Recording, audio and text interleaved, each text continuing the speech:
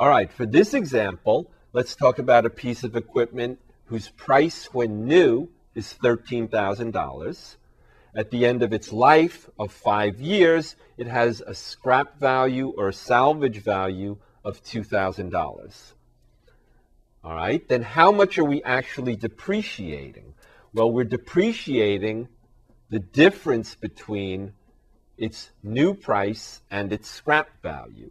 So we're depreciating $13,000 minus $2,000 over 5 years.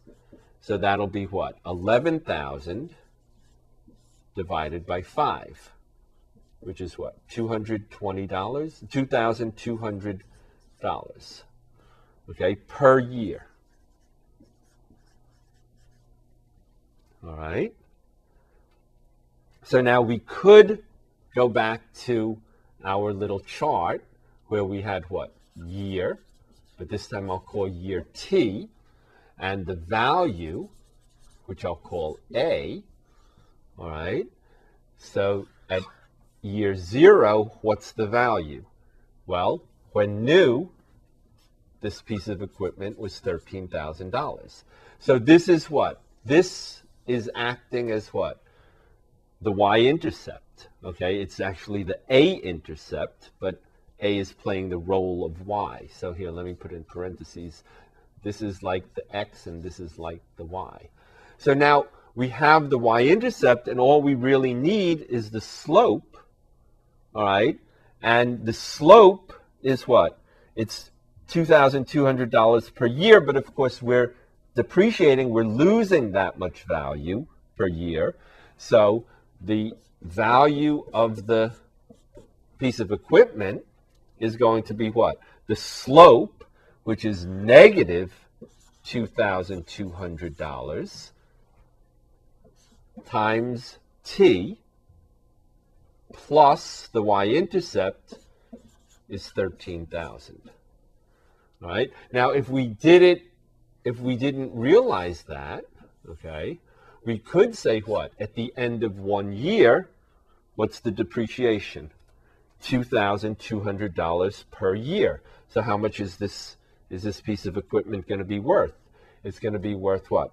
13,000, the original price when new, less 2,200, which is what? $10,800. All right. Probably the easiest year to get after, of course, the initial is at the end of 5 years. Yes. Then what? Then this piece of equipment is only worth its salvage value, $2,000. Right? So if we use this information, right, we could figure out the slope. If we didn't realize that we were looking at the slope with a negative sign right here, then the slope is what? The difference of the y's, which is a, the value, divided by the difference of the x's, which is what? Time in years. So it would be what?